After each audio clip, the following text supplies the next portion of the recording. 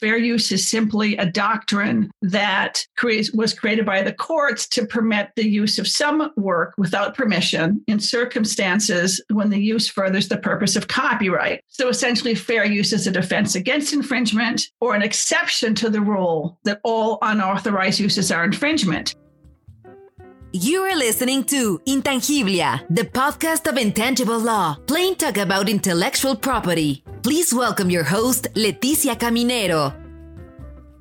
Hello and welcome to the episode 7 of the second season. On this episode, we have 2 guests, and we're going to talk about copyright, where it is, where it should be, and what is coming. Let's welcome our guests.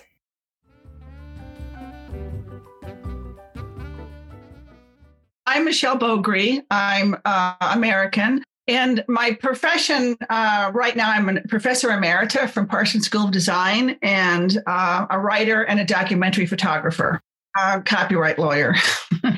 Thank you. I'm Nancy Wolf. I'm also American nationality. We will not disclose the age. I'm a partner at intellectual entertainment law firm, Cowan, Debates, Abrams, and Shepard. I am also a copyright lawyer. Thank you, Nancy and Michelle. Michelle, can you tell us about your professional background, how you came from the creative world and then you went into law school and finally became this hybrid artist and a lawyer? Yeah, I mean, I always like to introduce myself as a Renaissance woman in an age that our preference is speciality.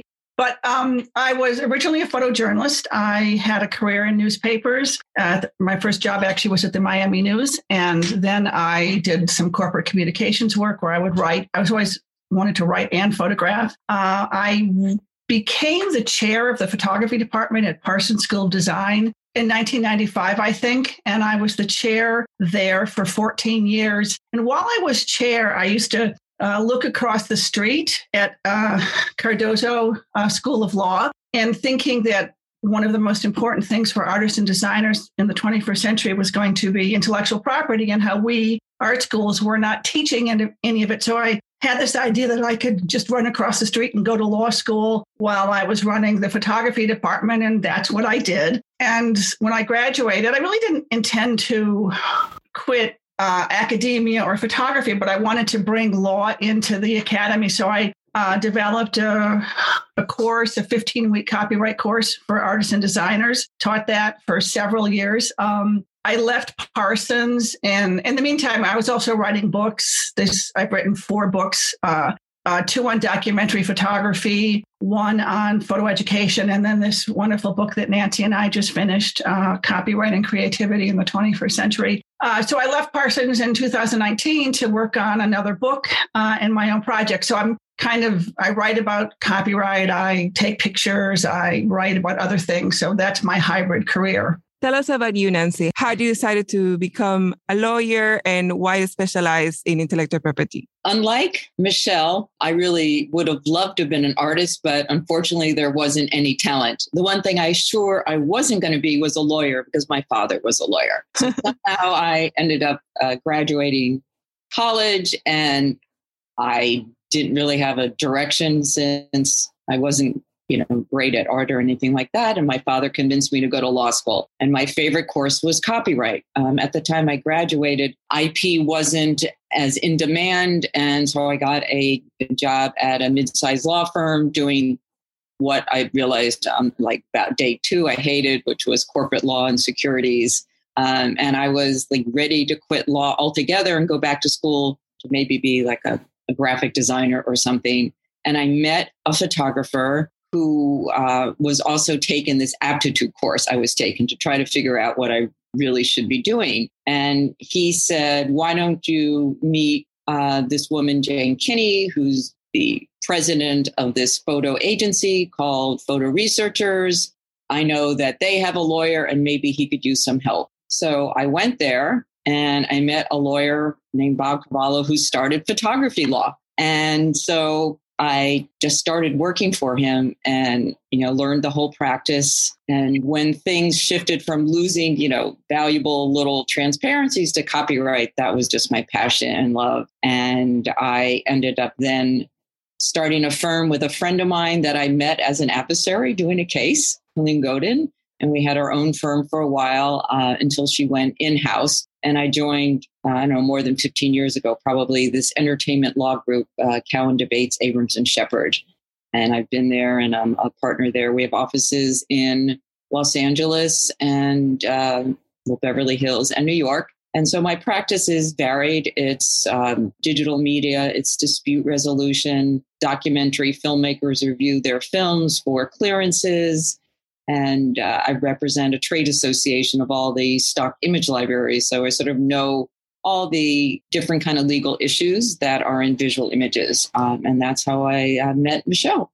What led you to write the book together? So you meet both great interesting backgrounds, and how the idea came. What came to your mind when you say, we need to write this book? We need to send this message across. Well, so the book was actually my initiative. I had just finished 2 books for Routledge. One was called Photography as Activism, which I'm actually currently doing a second edition of. And the other one was a book on photography education. And they have a series what they call Companion. So it's the idea is to get industry professionals or academics to write essays about really contemporary topics. And most of the things they do were visual. But my publisher, because she knew I was a lawyer or had gone to law school, said, what about doing something on copyright? I said, that would be a fabulous idea.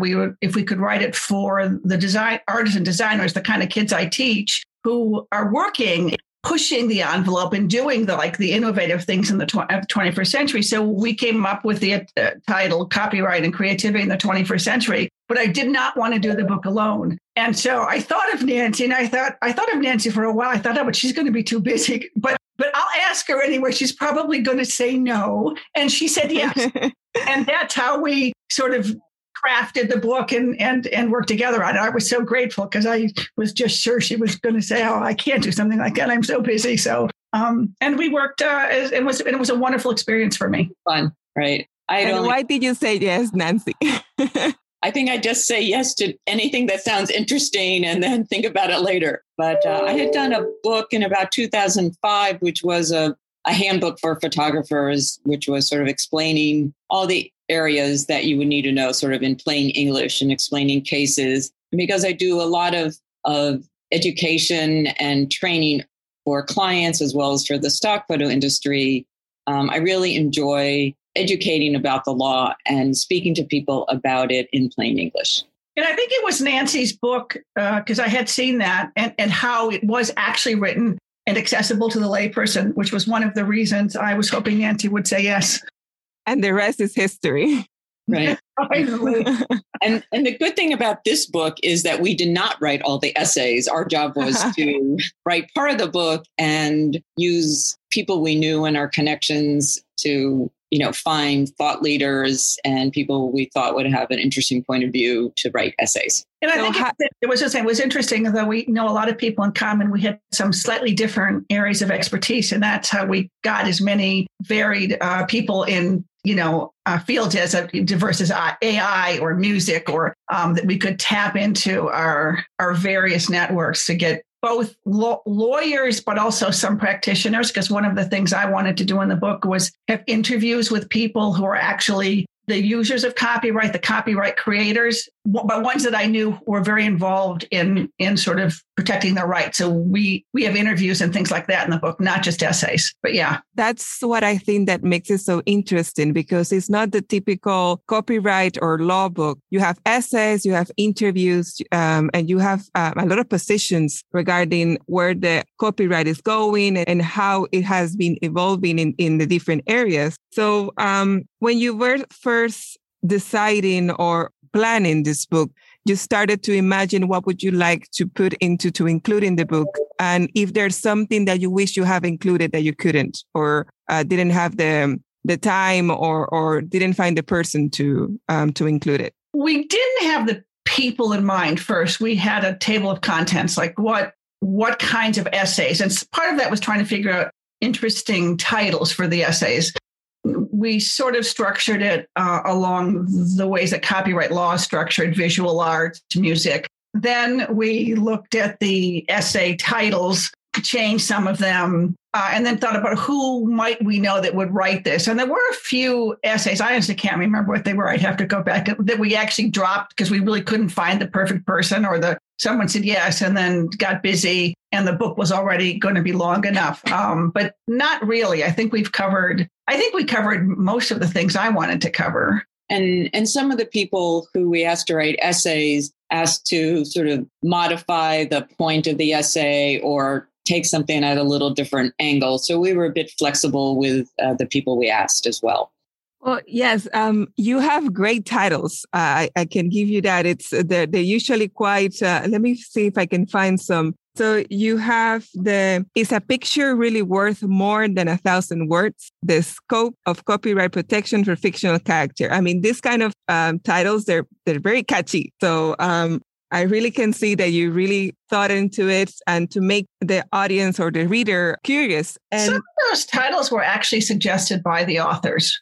And we liked that. We also allowed people, in addition to being flexible with what they could write about, if they wanted to propose a different title, we were quite amiable to that. Yes. And talking about the content of the book, which are the 3 most common misconceptions about copyright that you have encountered or that you talk about in your book? I think the scope of copyright would be one misconception. There's so many, particularly creative people who don't understand the differences in intellectual property. And they'll say, can I protect my idea? Or I have this great name, I really want to copyright it, or I've invented something. So the difference between what's copyright, what's trademark, and the boundaries of copyright, because it doesn't protect everything that is creative. And I think a good example of that is a very conceptual art, which is very avant-garde, because it may not be fixed, or it may be very conceptual and just represent an idea that could be very hard to protect. And I don't know if Michelle wants to chime in with another one.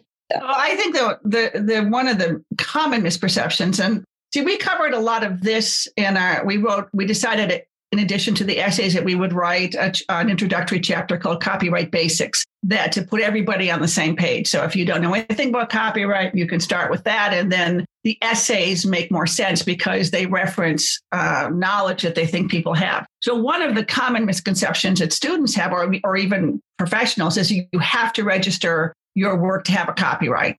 And you don't. You have a copyright as soon as the expression of the idea is fixed in a tangible medium. So that's one of the main misconceptions. There are many reasons you should register, of course, which we explain in the book. But you don't have to do anything except fix the expression of your idea in a tangible medium. And then another one I get all the time is I don't think people understand what public domain is, that there's this idea that if something's public, it's in the public domain.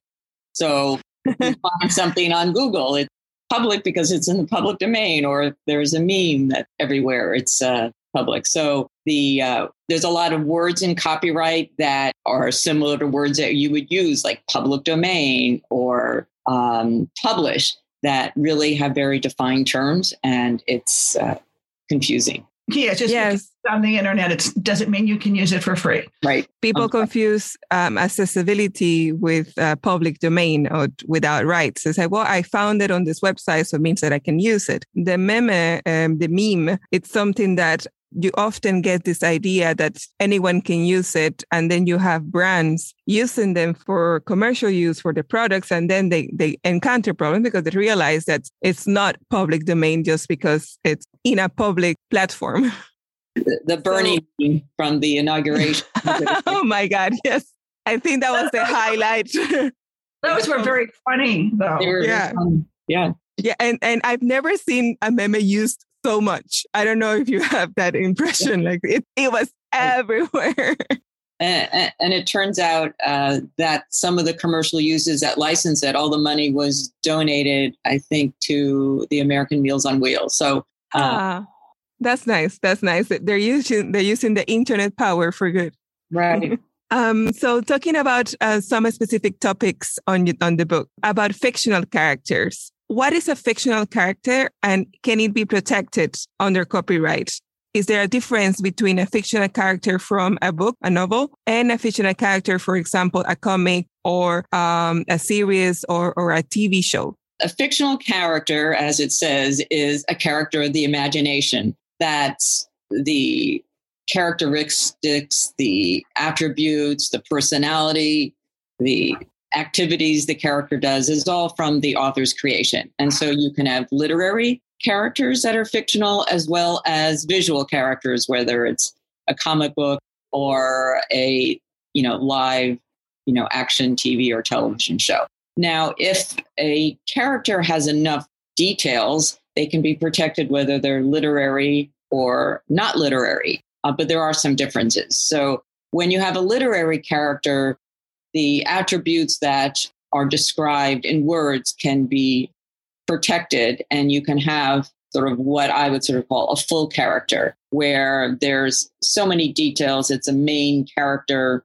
of a novel, and in particular, if there's a series. So you might have some of these detective novels where the same character goes over and over and over, or there's also some teen books where you'd have the same character repeat themselves. So when you have a character that, even though you can't visualize, but you almost can, I mean, everyone probably draw them differently. They saw them, but they're recognized by how they're described in their looks and what they do every day, where they live, and, the kind of adventures they have, that can be protected. What are not protected are sort of what they call stock characters. It's a general idea that people can do in a different way. Like if someone has a best friend, you can't protect, so-and-so's best friend. They have to have details that really make them unique. With a visual character, instead of imagining with words what someone looks like, you actually see them. So it's a little easier to protect a visual character because you have the illustration. Now, it doesn't mean that there can only be one superhero or, one ghost or whatever it is, but they have to be drawn in a way that's not substantially similar. And it also is helpful if something's in a series and is used repeated over and over, because then the character sort of develops a lot more of its own life and adventures and events. So it's not just reduced to a concept or, everyone, there's generic stock characters that no one can own. Those would really be how you would differentiate, like the main central character to the stock. So it's the fictional character, in order to be protected or to aspire for protection, will have to be identifiable. That's correct. The characteristics or something in the persona the author created. It's something that resonates with the public, and the public can easily identify it in some other scenario that is not outside the normal one. For example, Romeo and Juliet, the idea of two lovers from the wrong side of the track can be done over and over again with different characters from different time periods, different cities, different places. And the only way what would be protected would be the particular character living in a particular time in a particular city with a particular community with lots of details written about. It doesn't mean that no one else can have a story about two lovers from the wrong side of town in a different time period, city, state, different names. It's the details surround that one particular character that's protected. They have to be recognizable. Yes. Even if they're fictional. Makes sense. And we all have a lot of fictional characters that we grew up with that we can easily identify even by the voice or some sound that they make. Usually we can immediately go back and be a kid again thinking about this character. That's the beauty of creation and the link that it makes with the creation and the public and the fans. So it's that you can instantly recognize the character. You are listening to Intangiblia, the podcast of Intangible Law, plain talk about intellectual property. So moving on to something we already talked a bit about, social media. Do we own what we post on social media, or is it belongs to the platform, or it belongs to both of us? Do we relinquish the rights when we do a post, or is there something that we can do before in order to secure the copyright of the content that we are posting on social media? What are your thoughts on this? It's very interesting. We have a wonderful essay in our book by Joseph Bio, Social Media, Use It and Lose It. So I think that the question is, do we own it? Sure, if you have the copyright. The question is, can you protect it? And I think that's where people get confused. Just because you post it doesn't mean you have transferred your copyright, but it is a reality that someone is going to probably download it and do something with it. So the question is, what can you do to protect your work, or what is the best way you can protect your work if you post it? But anyone who is posting on social media is taking the risk that someone is going to appropriate their work. How much? What can you do about it? When can you sue? Those are questions that are actually covered fairly well by Joseph Bio in the book. So yes, you own it, but does that mean that you can stop someone from downloading it who thinks that because you posted it, it's for free? No, you can't. I mean, there's just ways you can code your website and all that kind of stuff. But Nancy, do you want to sort of add some more? What I would add is when you post to social media, you're also agreeing to the terms and service of the various platforms, whether it's Facebook, Instagram, Twitter, and you are giving the platform the rights, and it's always a non-exclusive right, but they have rights that will include use generally within the platform, but sometimes it could be even broader. And these are usually non-negotiable terms. You just click on it.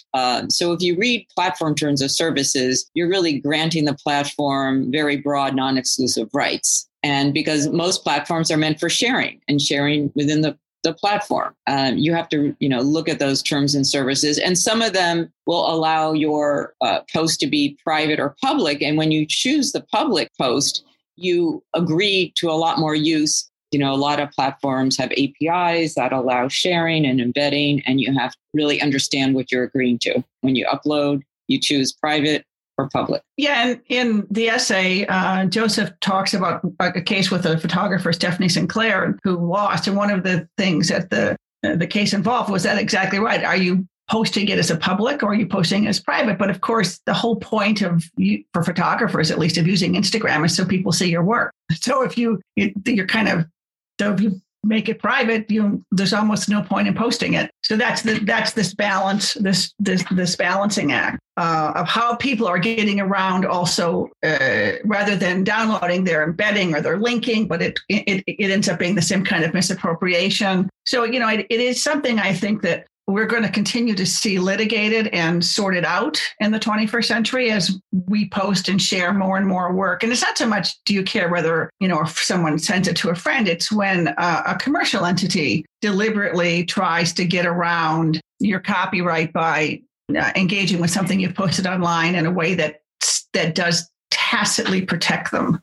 Yeah, because there's a difference between being the owner of the content and allowing someone else to make use of that content. That's what we do when we join a platform. We, as you mentioned, Nancy and Michelle, we click on the acceptance of the terms of the platform, and we give away the rights of everything that we make, everything that we post on the platform. And we can still assert the ownership of our content, but that doesn't mean that they're not free to use how they see fit.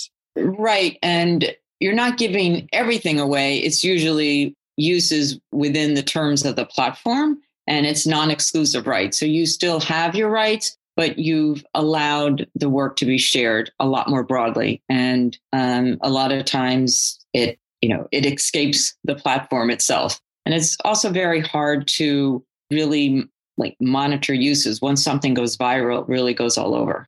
And yes. It's evidenced by the Bernie Sanders and Mitt. Right. Yeah. That's true. You cannot really control that. And I will also say that, although almost none of us do it hardly ever, when you click, I've read the terms and conditions, you ought to at least skim them. You ought to at least try to read them. Whereas he puts it in his essay, Great Lies Told by Good People. Yes, I've read the terms and conditions. Right. And the platforms are designed for sharing. So they want everyone to share content. It's sort of the point of it. They want engagement. That's the idea. Right. Moving on to a different topic, but still very trendy. It's the sampling of music. First, what is sampling? And second, if it is a violation or not of copyright. Okay, so first of all, sampling is simply the reuse of a portion of a sound recording in another recording. It is very common in rap and hip hop music, and some recordings use hundreds of samples of just a few seconds each. Some use, a minute.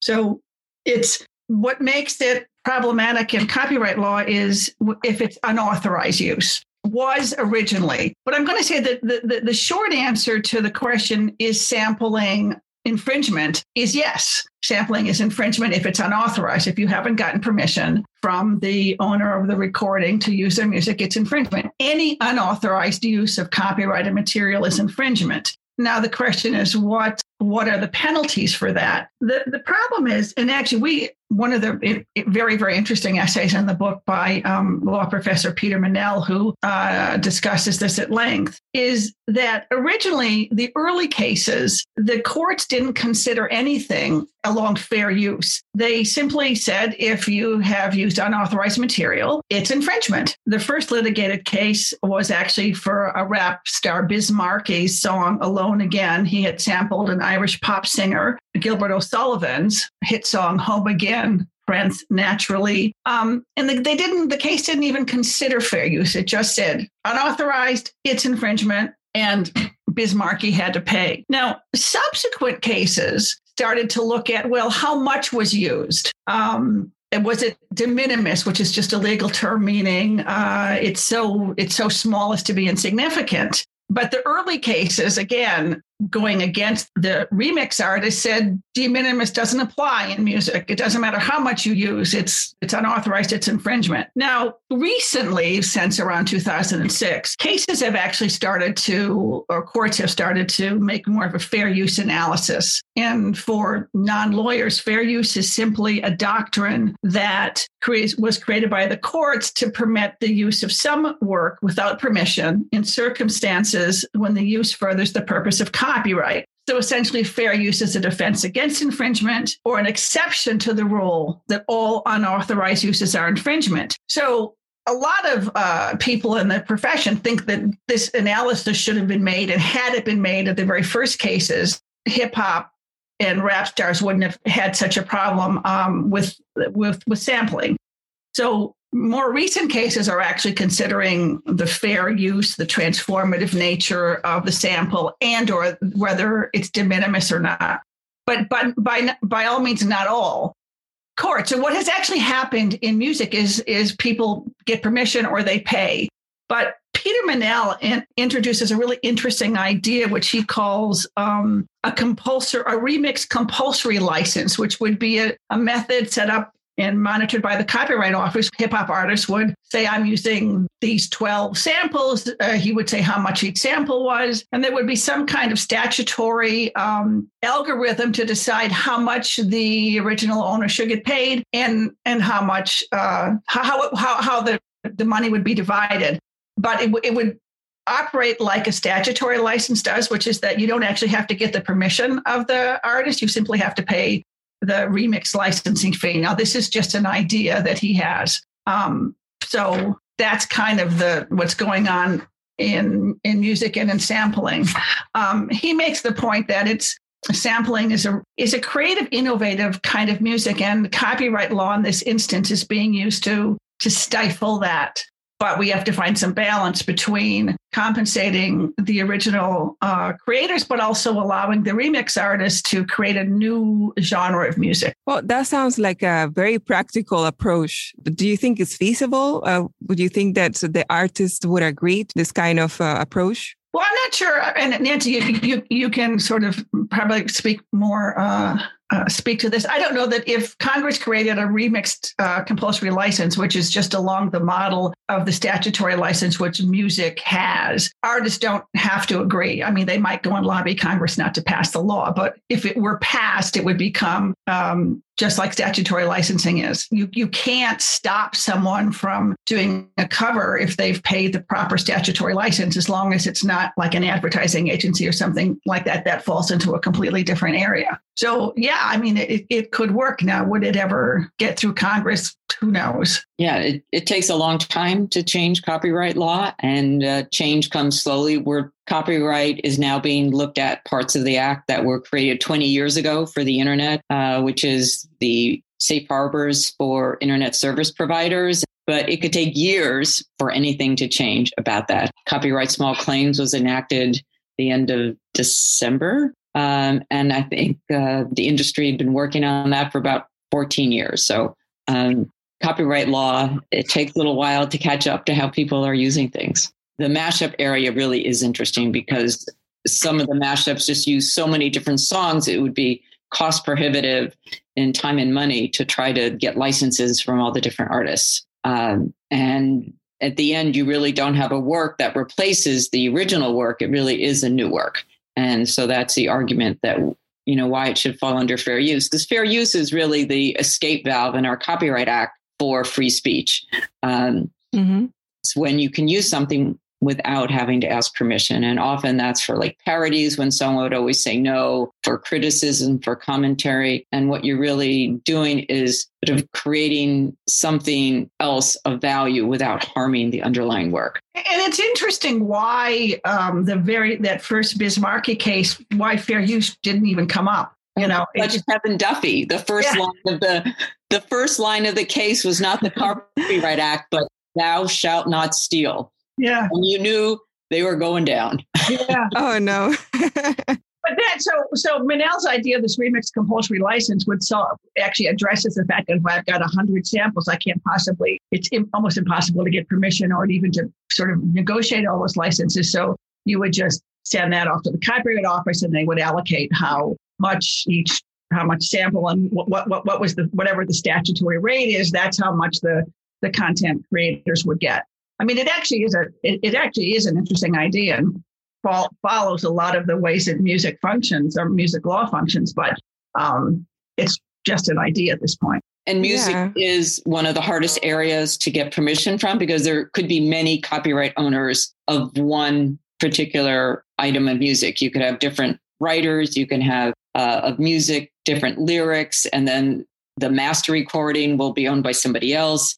It is a very complicated area to get clearances. It takes a long time. So, one song could require multiple clearances. Yeah, that's something that most people also don't necessarily know, that people often believe that it's either owned by the label and that's it, or by the composer or the artist who actually singing the song. And sometimes it's way more complex than that. It's interesting because sampling, from what I'm getting from you, it should be regarded as they're taking something that is already exists and making something new of it. And truly, that's, the fair use doctrine, that's the idea behind the fair use doctrine. If the work is transformative, if it uses it in a completely new and different way, and it doesn't, and more importantly, it doesn't harm the original work. So, if an artist has sampled 3 seconds of a song, that's not going to impact the sale of the original work. But it's the problem, of course, with fair use is fair use being a defense against infringement. You have to actually have a case and decide there is infringement. So it's a very expensive doctrine, although it functions. So this idea of a remix compulsory license would solve that. It wouldn't have to go to court first for infringement determined, and then you make the defense that it's actually fair use. Yeah, that would be ideal. For the last question, where do you see copyright going? Which changes are you hoping will happen in the near future? And which changes do you think are going to happen right now, that should happen right now, or should already had happened because of the reality that we're living in? One change that happened since we wrote the book is the Case Act, which is a copyright small claims court within the Copyright Office. And why that is so important is so many creators are just left out of the copyright system because federal court is so expensive. And the type of infringements that happen online are typically infringements that may not have significant value in terms of litigation, but have significant value to an artist because it essentially they're losing licensing and earning income. So if you're a musician and someone's always, downloading your song without getting paid, you're losing license fees, which you count on for a living. If you're a photographer and someone's always downloading your picture and not licensing it from you, you're losing income, and an illustrator and similarly. And if that happens enough time and all the time, all of a sudden you have no income stream. But each individual use may be a few $1,000s or even a few $100s. And an index number to go to federal court is $400 and hiring a lawyer.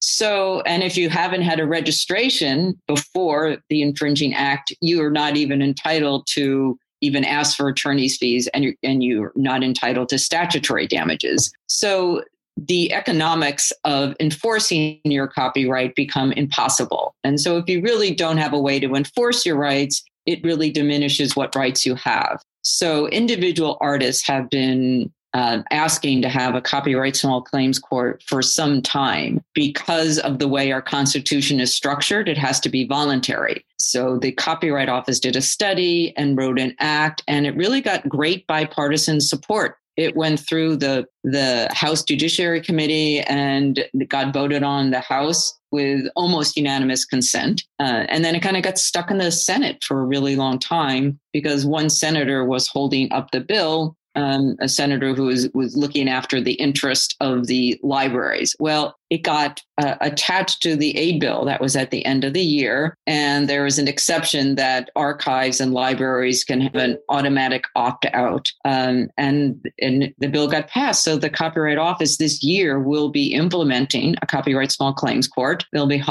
hiring 3 of these claim judges and other staff. And we'll see how this works. I mean, there's people who say no one will use it, and there's others that think it will be flooded. But it's really exciting to see that there actually is a change that's happening. And at the same time, the whole Copyright Office is attempting to be modernized because its systems are really, really from the last century. And so they're really hoping to see things like registration become easier and a lot more that can be done with APIs and working with other companies, but they really need to get their technology back end up to date. And I don't know if Michelle wants to take on some other issues. There's so many things that we could change with copyright. And it's interesting because the authors, I guess because, we're talking the title of the book, Copyright and Creativity in the 21st Century, addressed a lot of issues that are not resolved. So among those, let's talk even just simply fair use. How is fair use going to function? And we like to say the remixed compulsory license. Fair use seems to, depending upon which side you're on, is either stifling creativity or it's protecting artists. So fair use needs to be looked at. What role will internet service providers play to ensure the economic incentives provided to authors under copyright remain? I mean, for example, a couple of our essays talk about book authors and piracy and how, the sites that allow you to sell books and resell books and pirate books. How do we protect authors? How do we, and the economic viability of being an author and a publisher? The collective licensing models, both which would not just apply to music, but could also apply to authors who face piracy or artists who are using appropriated work, or photographers whose works, as Nancy said, under the CASE Act, are constantly maybe there should be a license to use for a blogger to use a picture. It might not be a lot of money, but a lot of those uses would generate a revenue stream for photographers. So it's basically like the internet. How do we address how creators are generally harmed without hampering the viability and the possibilities of the internet? Also, as Nancy mentioned a little earlier, the Digital Millennium Copyright Act, the Copyright Office finally issued an analysis of that. How do we address protecting ISPs, from damages for work that's posted by infringing work that's posted by users, but also protect users from, having their works infringed? And finally, AI, probably the most interesting area of copyright, addressed by a couple of really wonderful writers in our book. How are we going to address who owns work that's created by a machine or a drone? how are we going to, how will the Copyright Office decide who owns the copyright and or who might be liable for damages? Is it the person who creates the AI? Is it the AI? Is it the person who runs the computer? How are we going to address copyright ownership and revenue streams for work that are we going to share it between the person who wrote the AI and the author? So AI is I think probably an area that is going to continue to develop and be sort of transformed by the courts. Yeah, I'd agree. That's really interesting. And I've even had someone come up to me recently where their entire almost 70,000 files were taken by a university lab for machine learning for AI. And that, should that be licensed? Certainly they didn't give permission. So it's really, those questions are really unanswered and really interesting. And then the question I've gotten every day this week is sort of the convergence of art and technology, which is the NFTs. Everyone I know now wants to sell their work of art with an NFT. I've got an agency agreement to review with an NFT. That is one thing we never even thought about to write about. I mean, all you need is one work of art to sell for $60-something million, and everyone wants to sell their work with it. Yeah, or Bitcoin anyway. Or Bitcoin, right? So what the underlying artists, I think, are concerned with copyright, it was always supposed to be the purpose of copyright in our Constitution is to encourage creativity and really encourage that we have sort of a working class of authors and creators. And it seems like the internet has almost made that more difficult for you to make a living as an artist, a creator, just because of the way works can be so freely shared and used, and how difficult it is to enforce, the almost impossibility of keeping track of infringing works and having them taken down. It's looked at as such a great way of democratizing everything and everyone can be a publisher. But I think that in some ways, the delivery services, the platforms have gained the most benefit and the individual creators have not. And that's what the Copyright Office was looking at with balancing the Digital Millennium Copyright Act to sort of ensure that, we have professional authors, artists, and creators. Yeah, I think that, the whole question for the 21st century is, can a law written for, like the 19th century, written for the printed page, written for the small amount of reproduction that happened, how does that adapt to infinite reproduction, perfect reproductions, the kinds of things that the digital technology allows, and then the internet further allows? Like how can the law adapt to that? And it's trying. Nancy points out we didn't write about NFTs, and right when the book went to press, I think we actually got to change. We're publishers. The CASE Act was passed. There's all these things that we knew were like coming. Like at what point? And this book, when you're writing a book about the future or future things, are like, oh my God, no, stop. Our publishers are finally like, no, you just have to publish the book. Yeah.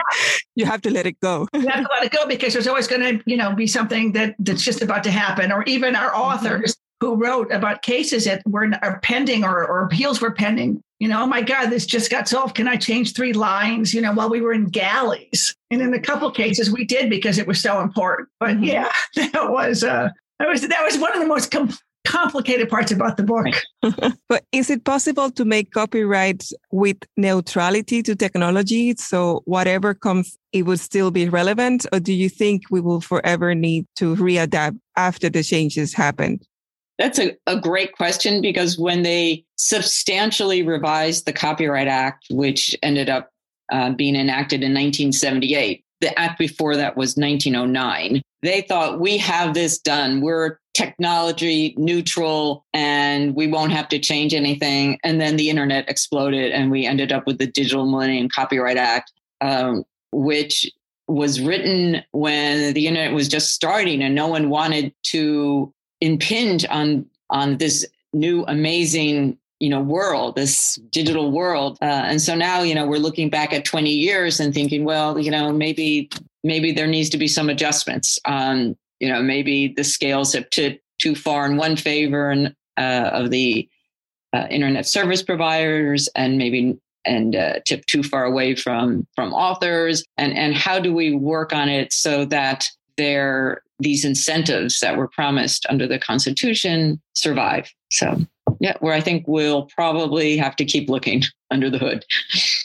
I think it's hard because we don't even know what problems technology is going to create. And AI is a perfect example. Who's an author in an AI created piece? The machine, the person who wrote the code, the person who typed. I mean, who's the author? So things that seemed obvious and common are now not so obvious and common because of a technology that we didn't anticipate 10 years ago or 20 years ago. I mean, AI has been around for a while, but so I think it would be almost impossible to make a law that's technology neutral because we don't know what questions technology is going to raise for basic things like author content. It's like the things that copyright is based on. User, like drone technology.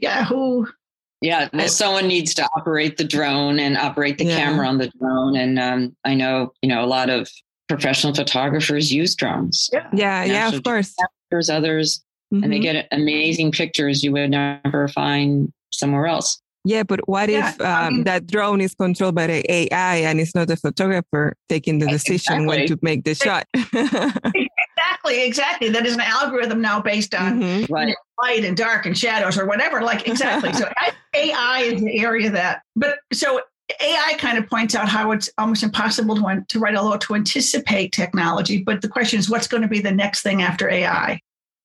Well, Nancy, Michelle, thank you so much for your time and for your wisdom. I do recommend everyone to look for the book. It's titled The Routledge Companion to Copyright and Creativity in the 21st Century. I truly recommend this book, not only for lawyers, but for everyone who is creating or has a creative passion. You will find this book as a great guide to whatever you need or whatever question you do have on copyright. Thank you so much for having us. Yes, thank you so much for having us. It's been a pleasure. And so we come to the end of our episode. See you next Tuesday with a new guest and a new IP topic. Goodbye from Washington, D.C. Thank you for listening to Intangiblia, the podcast of Intangible Law. Plain talk about intellectual property. Did you like what we talked today? Please share with your network. Do you want to learn more about intellectual property? Subscribe now on your favorite podcast player. Follow us on Instagram, Facebook, LinkedIn, and Twitter. Visit our website www.intangiblia.com. Copyright Leticia Caminero 2020. All rights reserved. This podcast is provided for information purposes only.